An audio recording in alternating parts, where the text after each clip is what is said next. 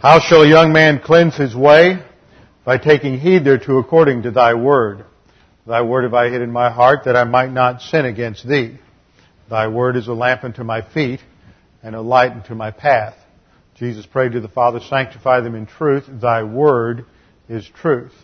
Man shall not live by bread alone, but by every word that proceeds from the mouth of God. For all Scripture is God-breathed, and is profitable for doctrine, for reproof, for correction, for instruction in righteousness, that the man of God may be equipped, thoroughly furnished, for every good work.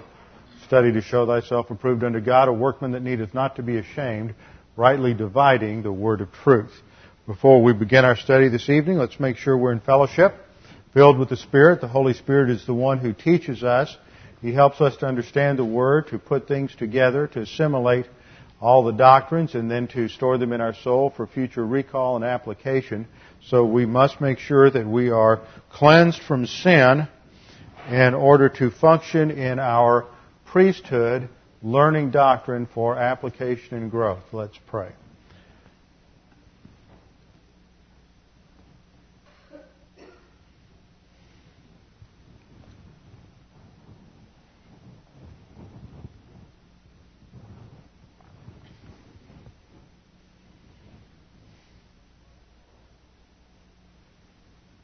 Father, we thank you for this time to study your word. We thank you for the clarity of your word, to give us insight into your plans for history, to know that ultimately there will be a culmination of all things in a kingdom unlike any that has ever existed, far beyond anything in our imagination, where you will roll back part of the curse, and in fact, our Lord Jesus Christ will personally rule and reign here on planet Earth. Father, we look forward to that time, and it is a time when we as believers in the church today are being prepared for our future role to rule and reign with Him.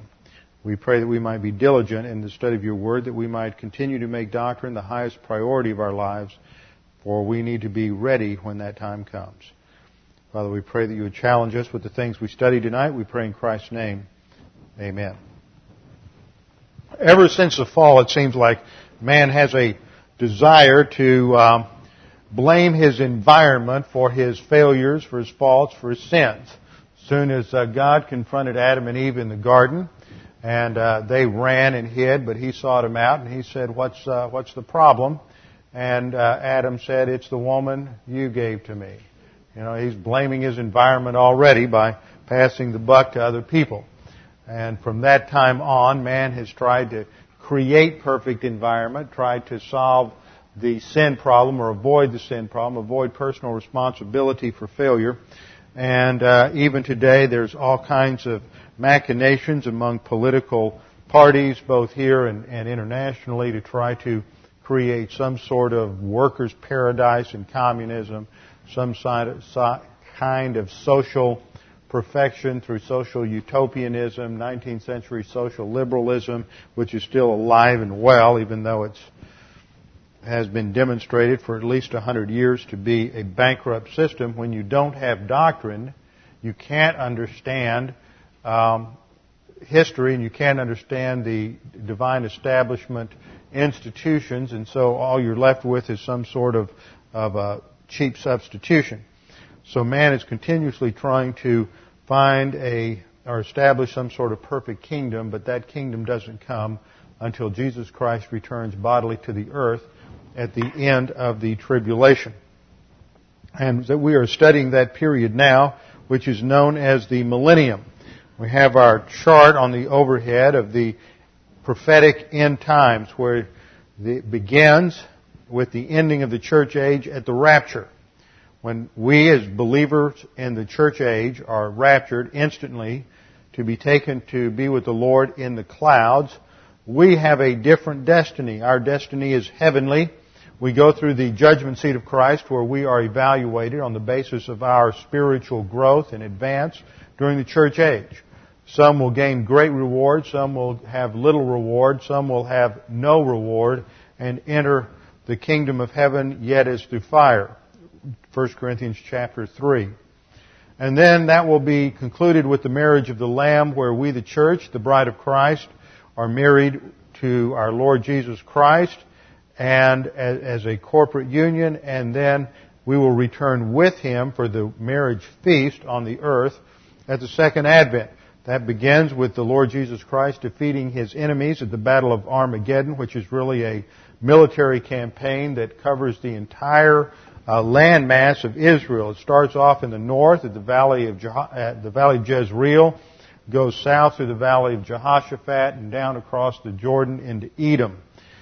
There's a transition period we've studied, and then Jesus establishes His kingdom on the earth, and that lasts for 1,000 years and is known as the millennium. And it is this period right here that we are studying now and should conclude our study of the millennium this evening. This is our Lord's destiny. It was announced by Gabriel in Luke 1:31-33 when He told Mary, "Behold, you will conceive in your womb and bear a son, and you shall name Him Jesus. He will be great and will be called the Son of the Most High, and the Lord God will give Him the throne of His father David. And He will reign over the house of Jacob forever, and His kingdom will have no end." And that clearly was to be understood literally, that He would be on the literal physical throne of His father David in Jerusalem and have a physical kingdom on the earth. We saw the time frame is clearly stated in the key passage on the millennium in Revelation 21-6.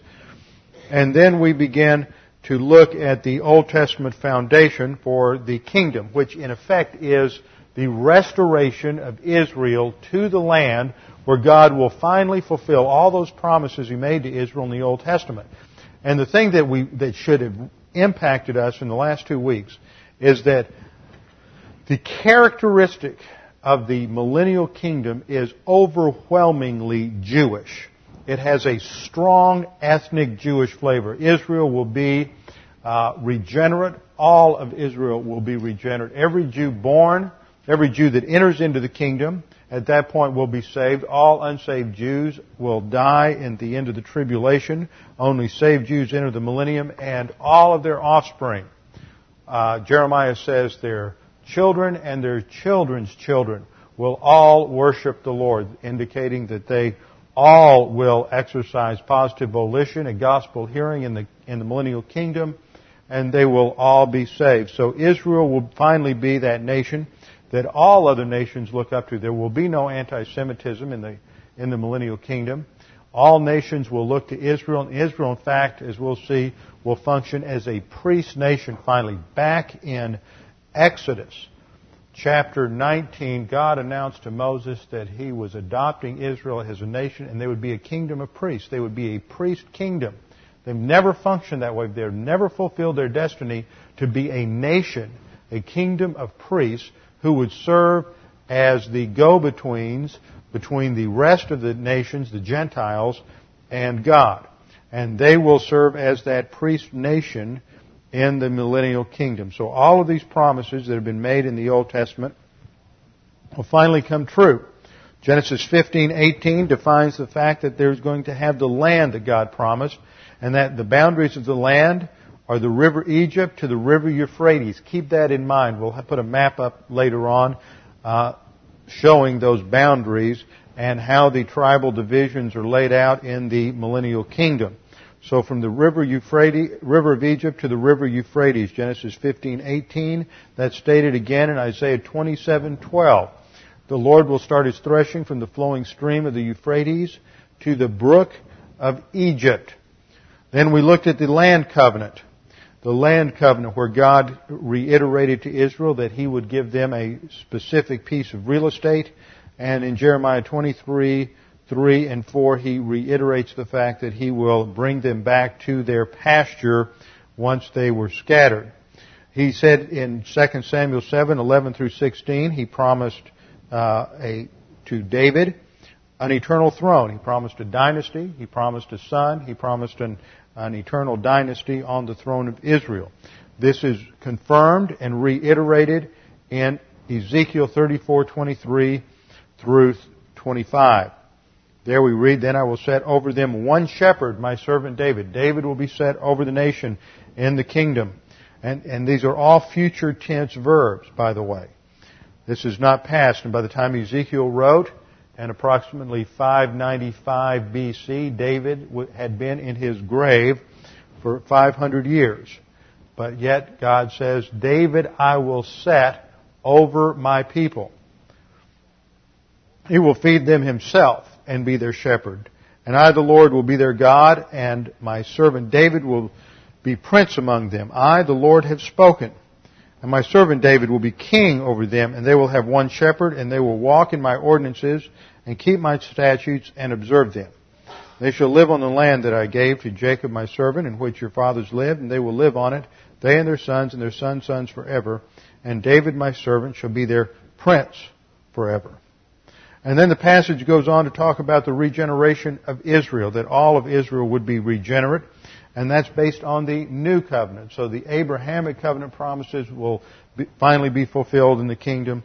The land covenant promises fulfilled. The Davidic covenant promises fulfilled. And the new covenant promises fulfilled. Remember, it's called the new covenant because the old covenant would be temporary.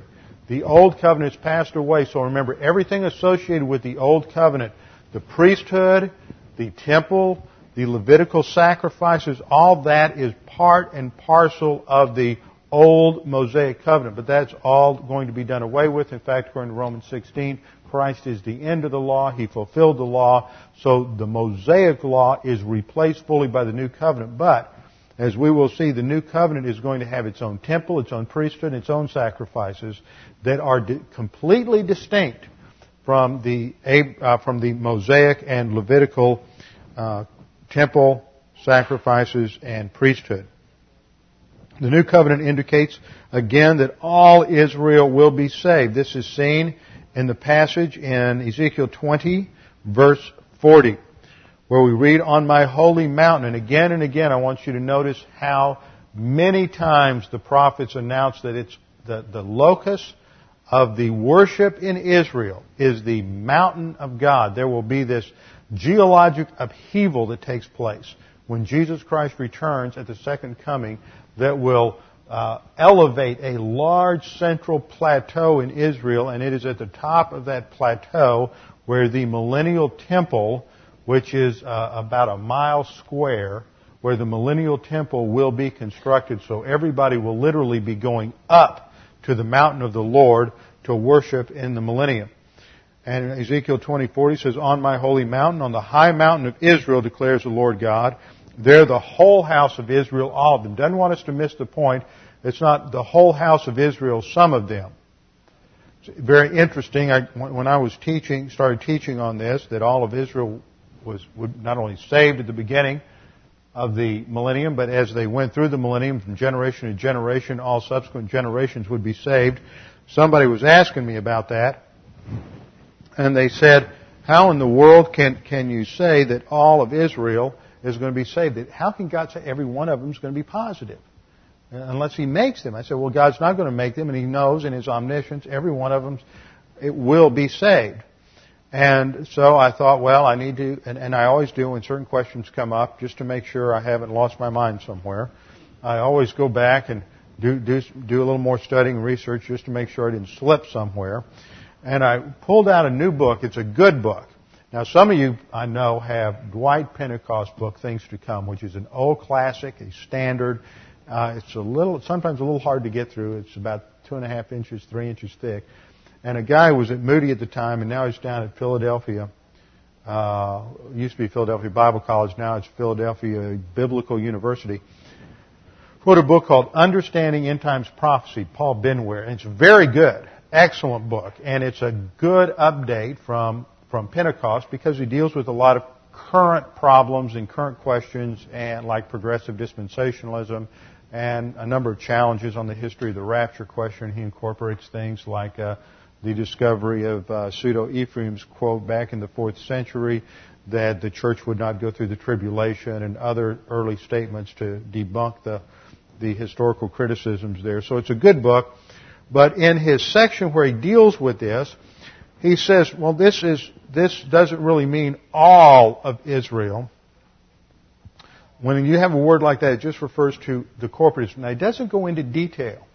The interesting thing is that when I look, he has a quote from another scholar to demonstrate his point. So he's going to find, that's typical scholarly procedure. You go find somebody else who agrees with you and you quote them, especially if they're a larger name.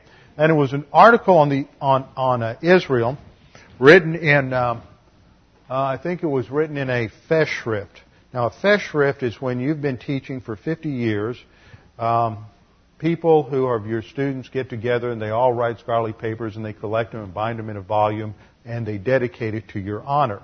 And there have been a number of professors at Dallas who've made it to that milestone in the last couple of decades.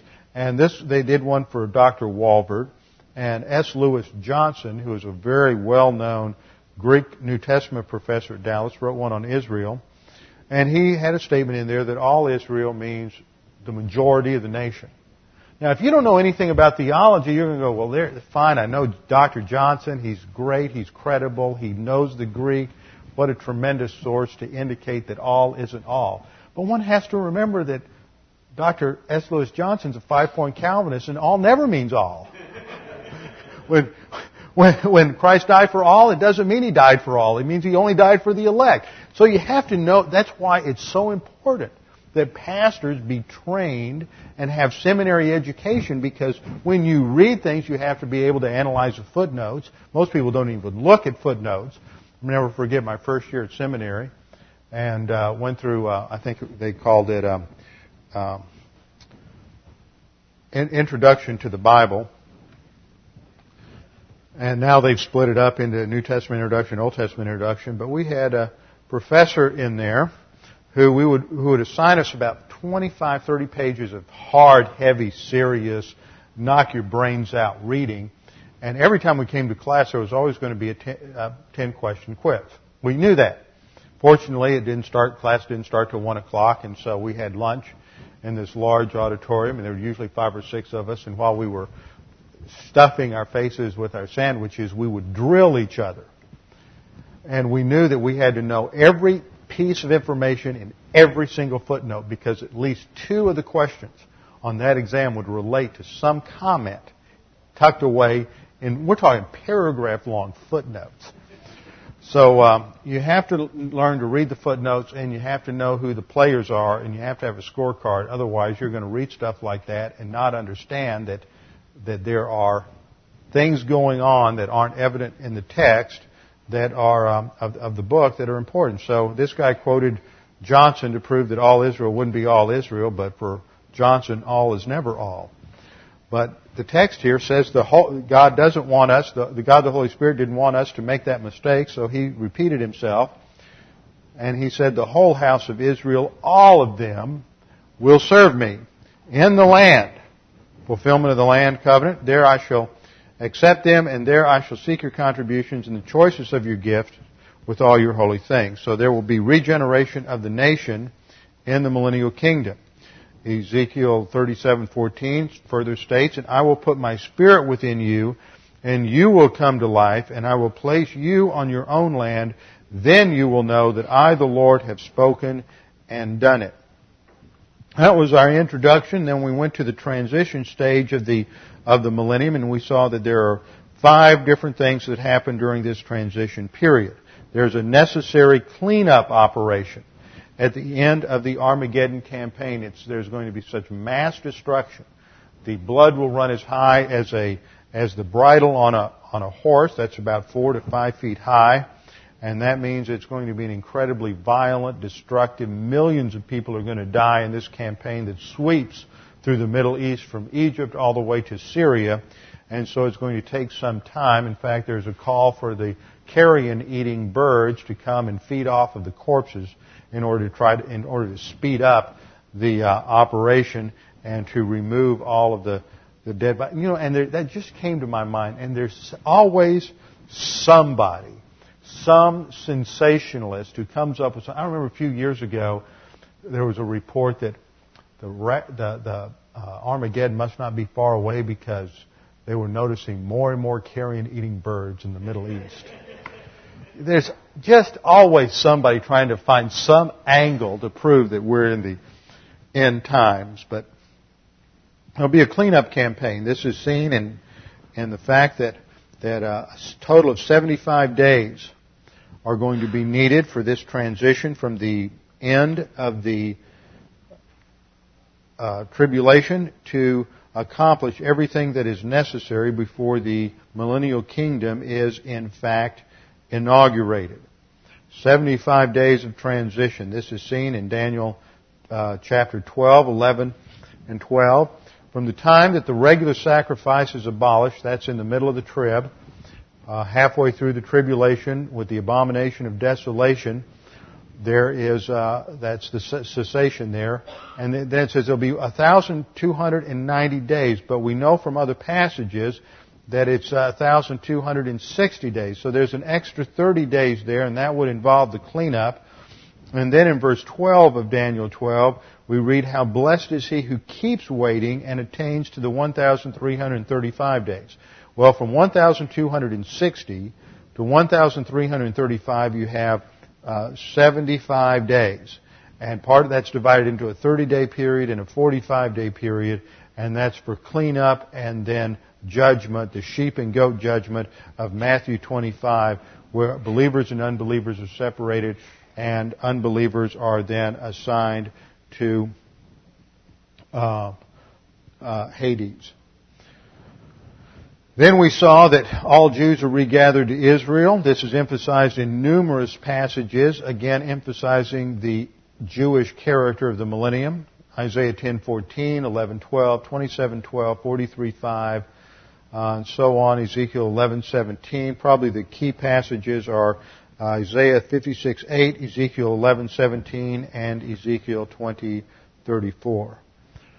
Fourth, we'll see there'll be a judgment of all tribulation survivors to determine their eternal destiny. This is the sheep and goat judgment in Matthew 25:31 through 46, which is reiterated in Joel 3:1 and 2, where it is stated in Joel 3:2 that God will gather all the nations and bring them down to the valley of Jehoshaphat. That's outside of Jerusalem, and there he conducts this judgment.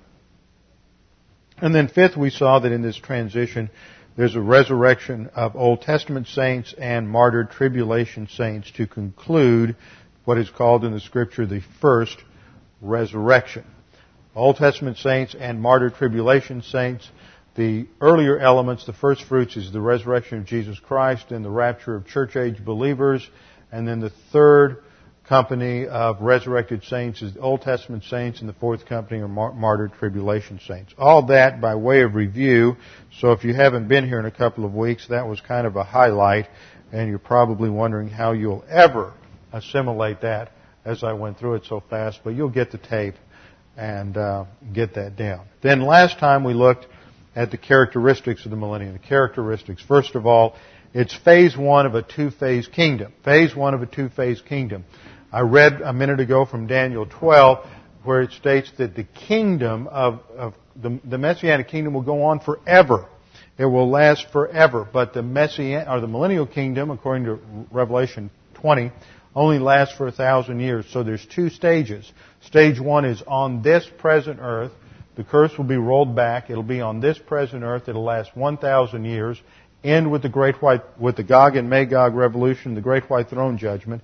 And then God will destroy this present earth, according to 1 Peter chapter 3, in fire, and then create a new heavens and new earth, establish the kingdom. The New Jerusalem will be on the earth, and that eternal kingdom goes on then forever and ever with no end. So phase one of the kingdom of God is the millennial kingdom.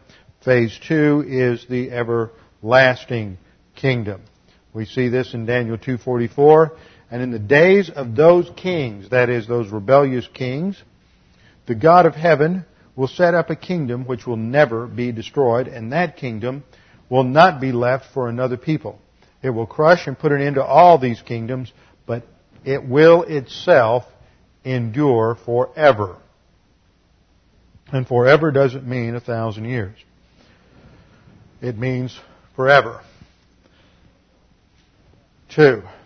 The purpose of the millennial kingdom. There are three distinct purposes for the millennial kingdom. Number one, to fulfill God's many promises to Israel. He's made these promises in the Old Testament, and for God to be God, He's got to fulfill them. That's why Satan tries to is anti-Semitic. That's why he tries to destroy the nation Israel, and that is why he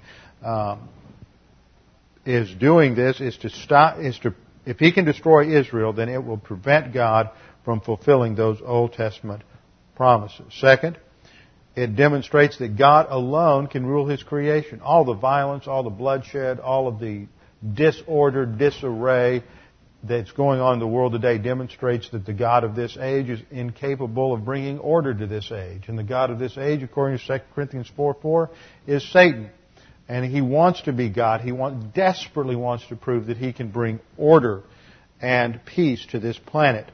But he has to deal with 3 or 4, I think maybe it's up to 6 billion sin natures, and they all want to prove themselves to be God. So he's the original control freak. And he cannot control the 6 billion sin natures on this planet. And then third, in the millennial kingdom, it would demonstrate that it is sin and an evil nature and volition, personal responsibility and personal choice, not the environment, that is the cause of human misery, failure, and suffering. It's not the environment. It's not because of what your parents did or didn't do. It's not because of the kind of government you grew up under. It's not because of your education or lack of education. It's not because of your IQ or lack of IQ. It's not because of opportunity or lack of opportunity. It is because of decisions, individual decisions, personal responsibility, and individual sin natures that there is human misery, failure, and suffering. Now, third point, the government during the millennial kingdom will involve Jesus Christ reigning personally as king from the throne of David in fulfillment of the Davidic covenant.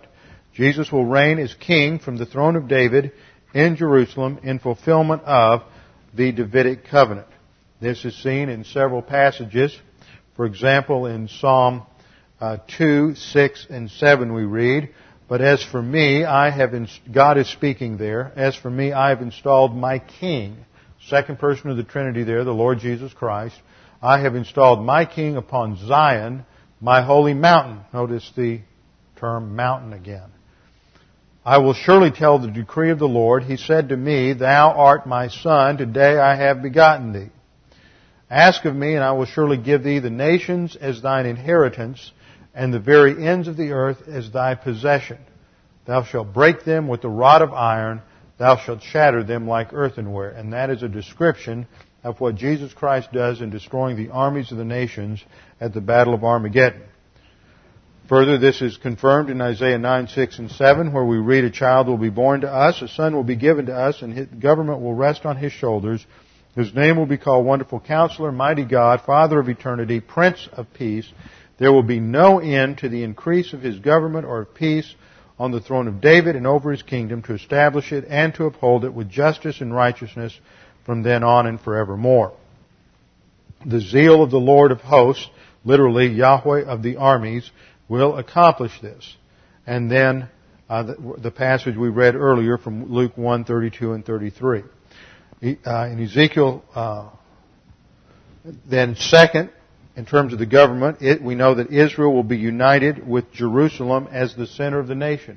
The northern kingdom of Israel, southern kingdom of Judah are united once again, haven't been united since they divided when Solomon died in approximately 950 BC. But they will be united with Jerusalem as the capital, according to Ezekiel 37. And then third, Jesus will rule over Israel and Gentiles with David, literal resurrected David, as the prince over Israel. That's why I emphasized those passages earlier about David. David will be the prince over Israel. And Jesus is viewed as the king over David and over the nation. This is seen in Ezekiel 34:23. "Then I will set over them one shepherd, my servant David, and he will feed them. He will feed them himself and be their shepherd. And I, the Lord, will be their God, and my servant David will be prince among them. I, the Lord, have spoken." Now, some people think that my servant David here refers to the messianic reign of our Lord Jesus Christ, but there's there's clear indication that David seems to be referred to as a distinct person from the Messiah in many passages in Ezekiel. So we've seen that it has, the millennial kingdom is the first stage of a two-stage kingdom of God. It has a threefold purpose: to fulfill Old Testament promises, demonstrate God alone can rule His creation, and demonstrate that sin is the real problem, not environment. It's going to have a unique government with Jesus Christ on the throne. And fourth, it will be a time of world peace. There will be no world peace until Jesus Christ returns. And this is emphasized in Isaiah chapter 2, verses 2 through 4. Now it will become about that in the last days, the mountain of the house of the Lord, that's that mountain that comes up after the second advent, the mountain of the house of the Lord will be established as the chief of the mountains, and will be raised above the hills, and all the nations will stream to it. So all the nations will worship through Israel. And many peoples will come and say, "Come, let us go to the mountain of the Lord, to the house of the God of Jacob, that He may teach us concerning His ways, and that we may walk in His paths." For, Isaiah explains, the law will go forth from Zion, and the word of the Lord from Jerusalem. Jerusalem will be the center of the earth. And He will judge between the nations. So when nations have disagreements, they don't adjudicate them by going out on the battlefield. They go to the Lord Jesus Christ in Jerusalem. And He will render decisions for many peoples, and because there is no diplomacy by warfare, they will hammer their swords into plowshares and their spears into pruning hooks. Nation will not lift up sword against nation, and never again will they learn war. So Clausewitz will be a true antique. And incidentally, for those of you who don't get out much, this verse is misquoted out of context, and it hangs in the entryway to the United Nations, where they have this saying that nation will not lift up sword against nation, never again will they learn war. And of course, they're claiming that they can fulfill that. Make no mistake about it, the UN claims to have a messianic function. That's why the UN is functioning. I'm not saying it is Antichrist, but it is a type of Antichrist, because it is trying to fulfill what only Jesus Christ, can fulfill, and that is bringing world peace. It is an enormous endeavor that is pure vanity. Micah 4:3 and 4 reiterates this same principle, that He will judge between many peoples and render decisions for mighty distant nations. Then they will hammer their swords into plowshares and their spears into pruning hooks. Nation will not lift up sword against nation, and never again will they train for war. And each of them will sit under his vine and under his fig tree, with no one to make them afraid. It's a picture of complete peace and security, for the mouth of the Yahweh of the armies has spoken. So it's a time of unprecedented world peace. That's the fourth characteristic. The fifth characteristic is the curse on the environment is rolled back. Remember when Adam and Eve sinned and God cursed the world, and the curse is the consequences of their sin. The penalty was spiritual death, but that spiritual death reverberated through the creation. It changed the biological functions of men and animals, so that animals that were graminivorous and herbivores became carnivores. It changed their digestive system. It changed their dental structure. It reverberated throughout the environment. In one sense, the environmentalists are right. The human race has destroyed the environment, but not the way they think. We destroyed the environment because Adam chose to sin. But the curse on the environment is rolled back, not completely. It's not going to be perfect environment like Eden, but it's going to be rolled back. It's probably going to be more perfect than the environment between the fall and the flood, but there won't be any deserts, there won't be any meteorological disasters, there won't be any threat of global warming or ice ages or tornadoes or hurricanes or blizzards. So we can all live in a very comfortable physical environment. Isaiah 35:1 says, "The wilderness and the desert will be glad, and the Arabah will rejoice and blossom. Like the crocus, it will blossom profusely and rejoice with rejoicing and shout of joy, as it personifies just the profusion of nature as it is so fruitful. The deserts will bring forth everything. It will be a phenomenal scene. The glory of Lebanon will be given to it. The majesty of Carmel and Sharon. They will see the glory of Yahweh, the majesty of our God. So even places like the Sahara Desert will be wonderful farmland. Just imagine. Remember, overpopulation is not that there are too many people. Overpopulation is a function of bad technology and a harmful environment.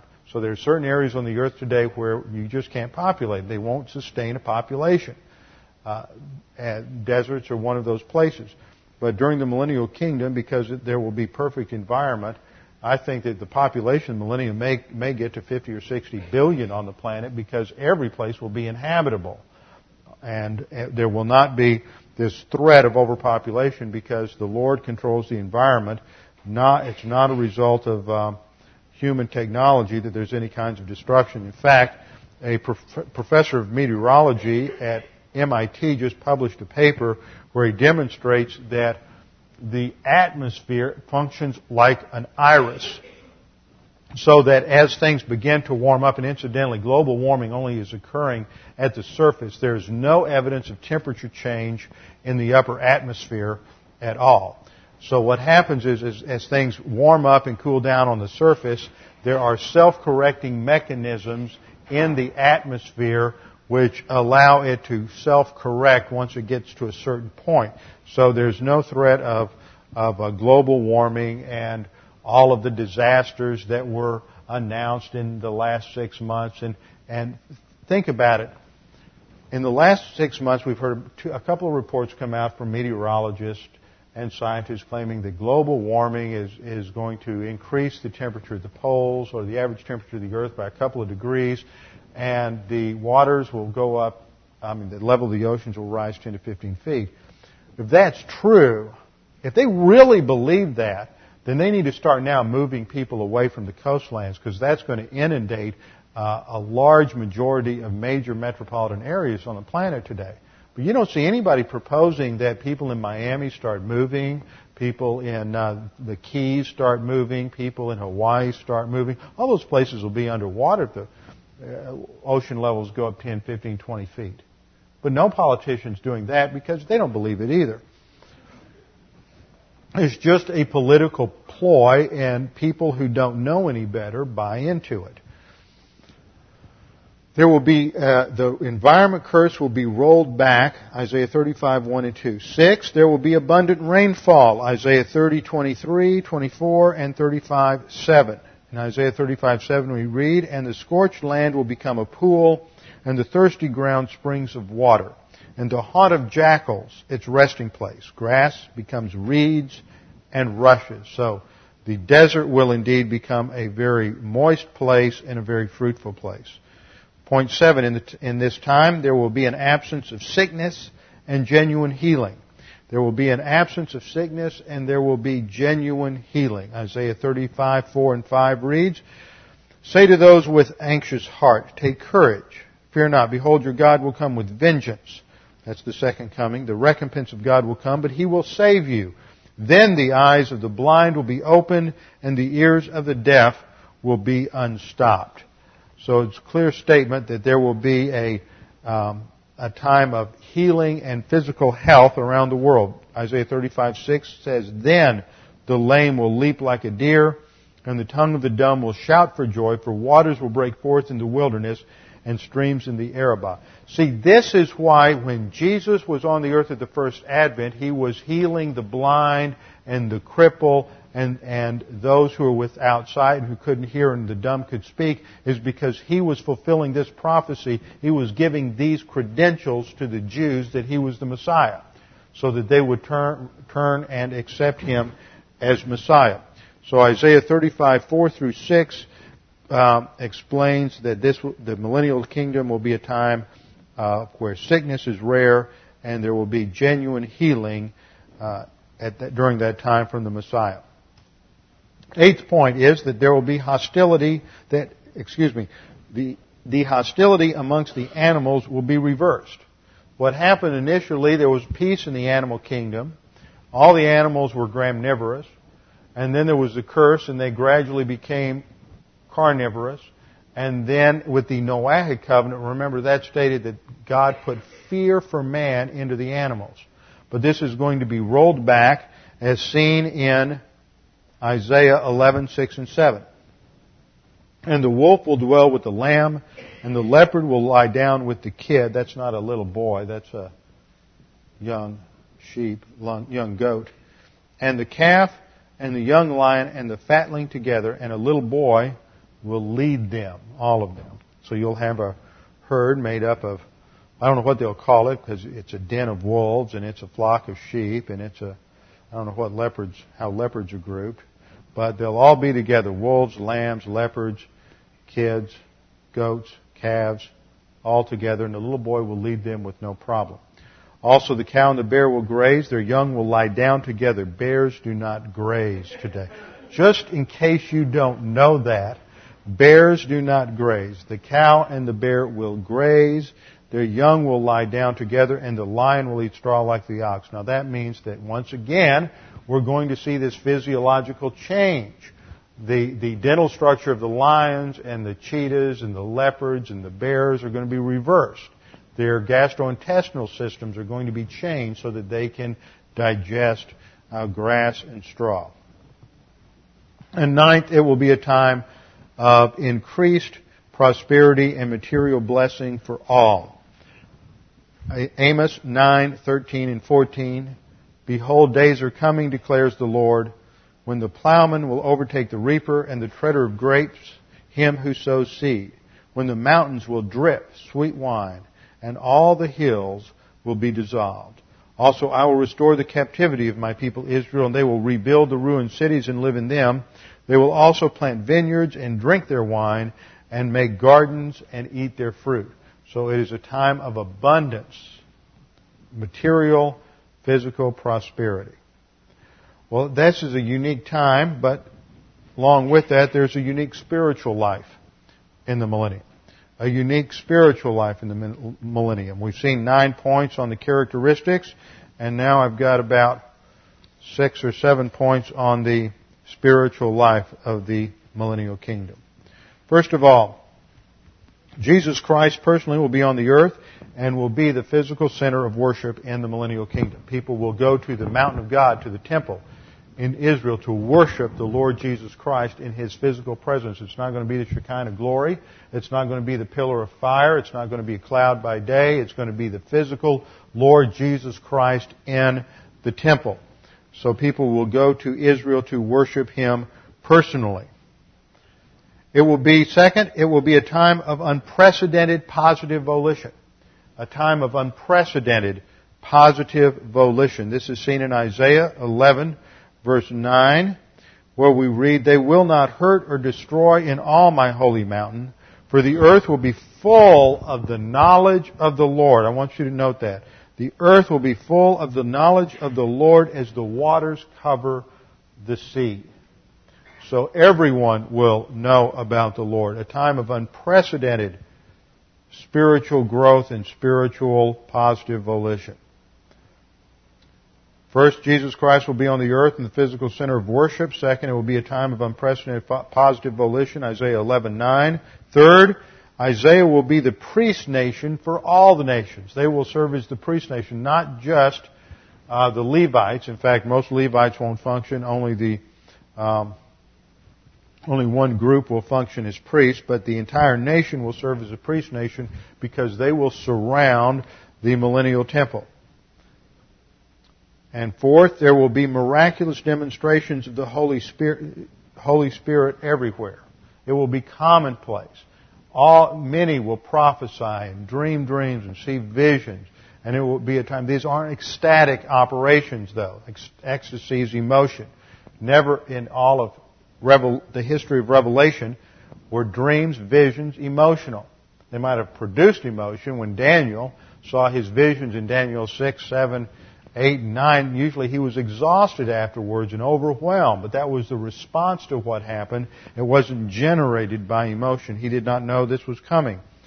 And we know this from passages like Isaiah 44:3, "For I will pour out water on the thirsty land, and streams on the dry ground. I will pour out my Spirit on your offspring and my blessing on your descendants." Ezekiel 39:29, "I will not hide my face from them any longer, for I shall have poured out my Spirit on the house of Israel, declares the Lord." And then Joel 2:28 tells us what that will look like. "And it will come about after this that I will pour out my Spirit on all mankind, and your sons and daughters will prophesy, your old men will dream dreams, your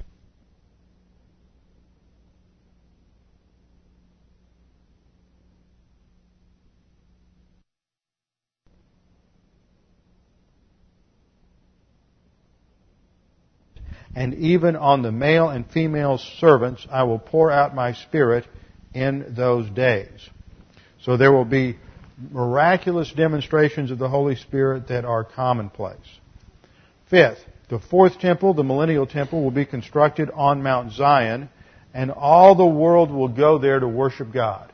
There will be this enormous mountain, and on top of that is the millennial temple, and all the world will go there to worship God. Now, there are 4 temples in human history. The first temple, described in 1 Kings 5 through 8, chapters 5 through 8, was Solomon's temple. And that was destroyed in 586 BC by Nebuchadnezzar and the Babylonians, or the Neo-Babylonians, the Chaldeans. The second temple was constructed when Israel returned from the Babylonian captivity, and they began construction in about 536 BC, although they didn't finish until 516, and that was called Zerubbabel's temple. Zerubbabel's temple, and that was destroyed in 70 AD. It was rebuilt, or it was strengthened and redesigned by Herod, but it was still the second temple, and that was destroyed in 70 AD when the Roman armies came in and destroyed Jerusalem. The third temple is the tribulation temple, and it is an apostate temple. But it has to be there, because for the abomination of desolation to take place, for the Antichrist to desecrate the Holy of Holies, there has to be a temple on the Temple Mount. Now, the present Temple Mount is not the future Temple Mount, but the present Temple Mount will be the site of this third temple, and it will be destroyed at the second coming of Christ. And then at His coming, He will build the fourth temple, which is greater than all of the temples. We see this in such passages as Isaiah 2:2 and 3, which we've already read, where it talks about the mountain of the house of the Lord will be established as the chief of the mountains. It will be raised above the hills, and all the nations will stream to it. There are some who interpret that to mean that it will be the highest of all the mountains on the earth, that there will be, just as there was at the flood, a reshaping of the topography of the earth, so that the highest mountain on the earth will be the mountain of the Lord in Israel. Isaiah 56:7 states, "Even those I will bring to my holy mountain," referring to Gentiles, "and make them joyful in my house of prayer. Their burnt offerings and their sacrifices will be acceptable on my altar. For my house will be called a house of prayer for all the people." So all Gentiles will go to Israel. They will go to their worship of God through Israel, serving as that priest nation. And then Ezekiel 37:26 and 27, God states, "And I will make a covenant of peace with them," that is, that restored generation, "and I will set my sanctuary in their midst, and I will place them and multiply them, and will set my sanctuary in their midst forever. My dwelling place also will be with them." See, God always has a dwelling place. That's the function of a temple. It is a place where God dwells among the people. God dwelt in Eden. He placed Adam and the woman in the garden east of Eden. Then God's presence stayed on the earth until the flood. Still in Eden, but the flood destroyed that. Then He had a second presence on the earth during the temple, the first temple. And then as Shekinah glory left that, it was not there in Zerubbabel's temple, but it returned in the hypostatic union, the incarnation of our Lord Jesus Christ, and He had a physical presence on the earth. And then when Christ's physical body ascended to heaven, it was replaced 10 days later by the body of the church, who became the living stones of the new temple. And according to 1 Corinthians 3:16 and 17, we are the temple, and we are the inhabitation of the Lord Jesus Christ. He indwells each and every one of us. So there's always a dwelling place. But this will be the dwelling place in the millennial kingdom. And then Ezekiel 37:28 states, and the nations will know that I am the Lord who sanctifies Israel when my sanctuary is in their midst forever. Now, where will this sanctuary be? Well, here is a map of the tribal divisions in Israel during the tribulation. If you look at this, we see that here's the river of Egypt here. This is not the Nile. Most scholars think this is a wadi somewhere down on the Sinai Peninsula, and it is from there, the river of Egypt, all the way across to the Euphrates River. That's the Promised Land. Now, most of that land is made up now by modern states such as Jordan, just east of the Jordan River and the Dead Sea, and Iraq, and part of Iran. Now, this is mostly Iraq, and maybe some of Syria, Saudi Arabia over here. And all of that land is going to go to Israel. So they will indeed have oil in the millennial kingdom. And then they have these parallel tracts of land that go all the way across. These parallel tracts of land that go all the way across, but it is right here, in this section right here, that you have this area of land that is set apart. It's called the Holy Oblation, the area of land that is set apart for the service of God and the priests and the Levites and the Prince of God. And Jerusalem is down in this little section right here. This little square right here is where Jerusalem is located. Now I have a little better picture of this to give us a little better idea. Here, this is a black and white map, and this is the land. Here's the coastline along the Mediterranean, and then this is the land that's set aside for the temple. And you have this section here is given for the prince, that is for David. This section there's a section to the east and a section to the west given to the prince. And then this section here is blown up into this diagram. Now, you can't read that very well, and if you can, then you've got incredible eyes. So we'll blow it up a little bit. There we go. And we'll look at that. This is the prince's portion. And it's about 8.5 miles by 8.5 miles. And you have the top third. It's divided into 3 equal parallel sections. The top third belongs to the Levites. The middle section belongs to the priests. And they surround the temple itself, which is about a mile square, right in the middle. And then the lower third section is divided into 3 sections. The middle section for Jerusalem, and then the section on each side just for the inhabitants of the city. So that is a picture of this enormous piece of real estate on the mountain of God in the middle of Jerusalem. Now this is a chart of what the temple will look like. Remember, it is approximately, these dimensions are a little different. Scholars differ as to, depending on the length of the cubit and a lot of other things that I don't want to get into because it gets technical and there's a tremendous amount of disagreement. But I think most scholars take it's about a mile square, so it is enormous. And this is surrounded by an outer wall that is filled with chambers or cubicles where the priests will stay. These are all of their apartments in the outer walls. Then there are kitchens located here in the corners, indicated by a K, and there's an entry gate. And then surrounding the temple itself, there's the outer court.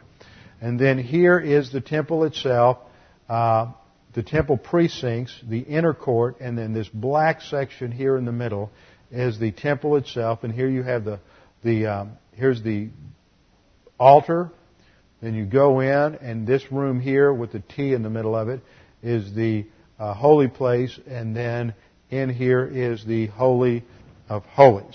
We'll get a little better look at that.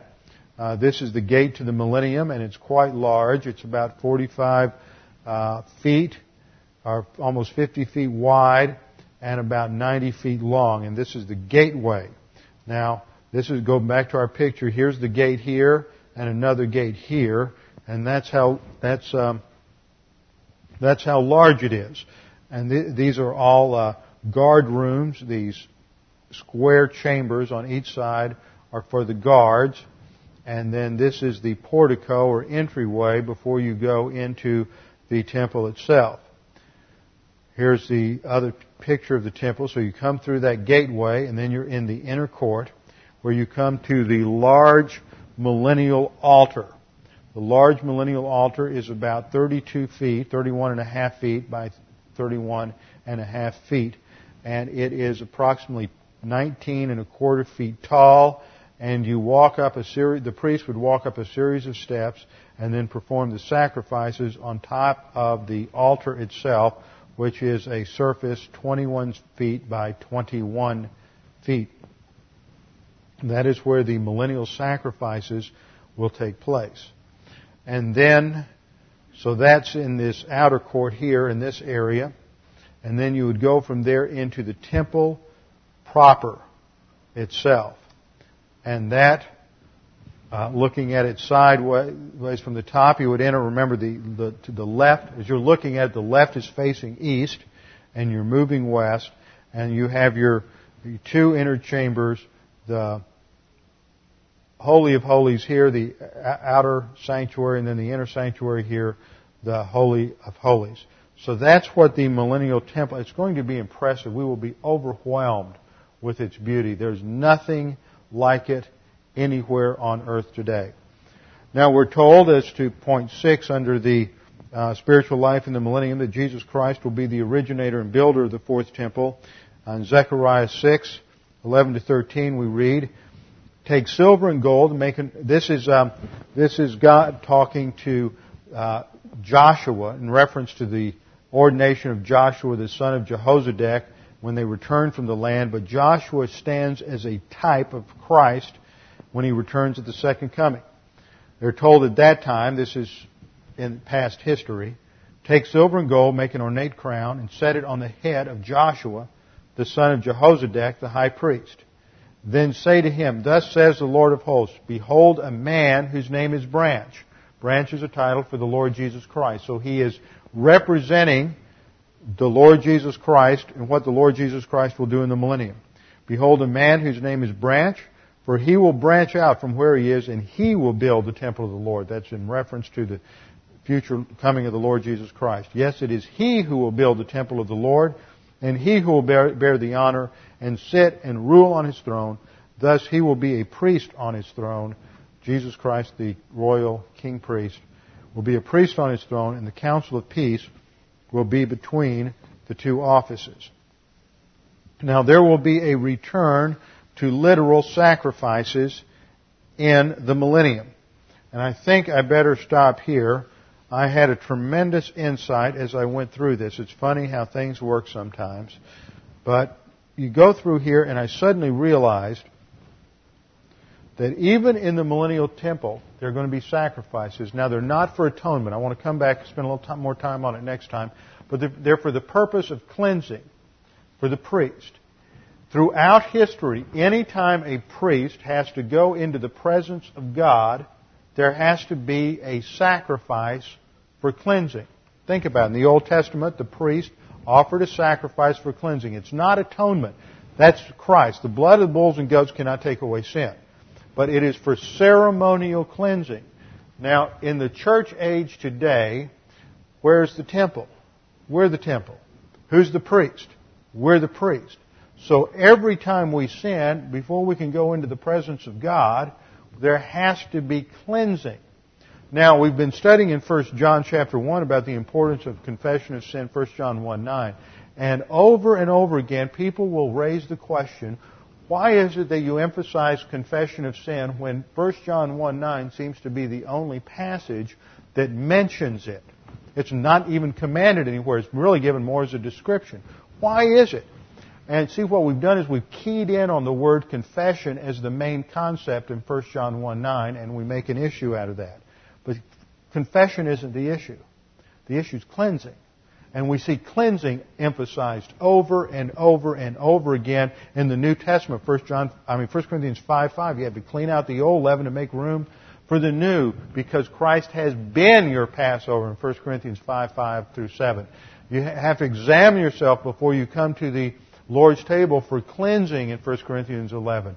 James chapter 4 talks about the fact, wash your hands, your sinners, and cleanse your hearts. Once again, the idea of cleaning. So, katharizo, the verb which means to cleanse or purify, is that's the key idea. It's not confession. Confession is how you get the cleansing. But the point is that the priest has to be cleansed before he can go into the presence of God. So in every dispensation, there is a procedure for cleansing. And in the Mosaic system and in the millennial system, it's through animal sacrifices. And in the church age, it's through the use of 1 John 1:9. And there is no animal sacrifice during this dispensation. So next time we'll start with the sacrifices in the millennium and proceed to wrap up the millennium and get into the eternal state with our heads bowed and our eyes closed. Father, we do thank you for this opportunity to study your word, to understand these things, and to realize what a tremendous thing will occur in the millennial kingdom and how marvelous things will be in this perfect environment with our Lord ruling and reigning on the earth and as the center point of worship when the whole earth is full of the knowledge of the Lord. Father, we look forward to that as we will be participating with the Lord as heirs of the kingdom if we endure and suffer with our Lord, becoming joint heirs with our Lord Jesus Christ, that we too might glorify you and be those who rule and reign with him in the kingdom. We pray this in Christ's name. Amen.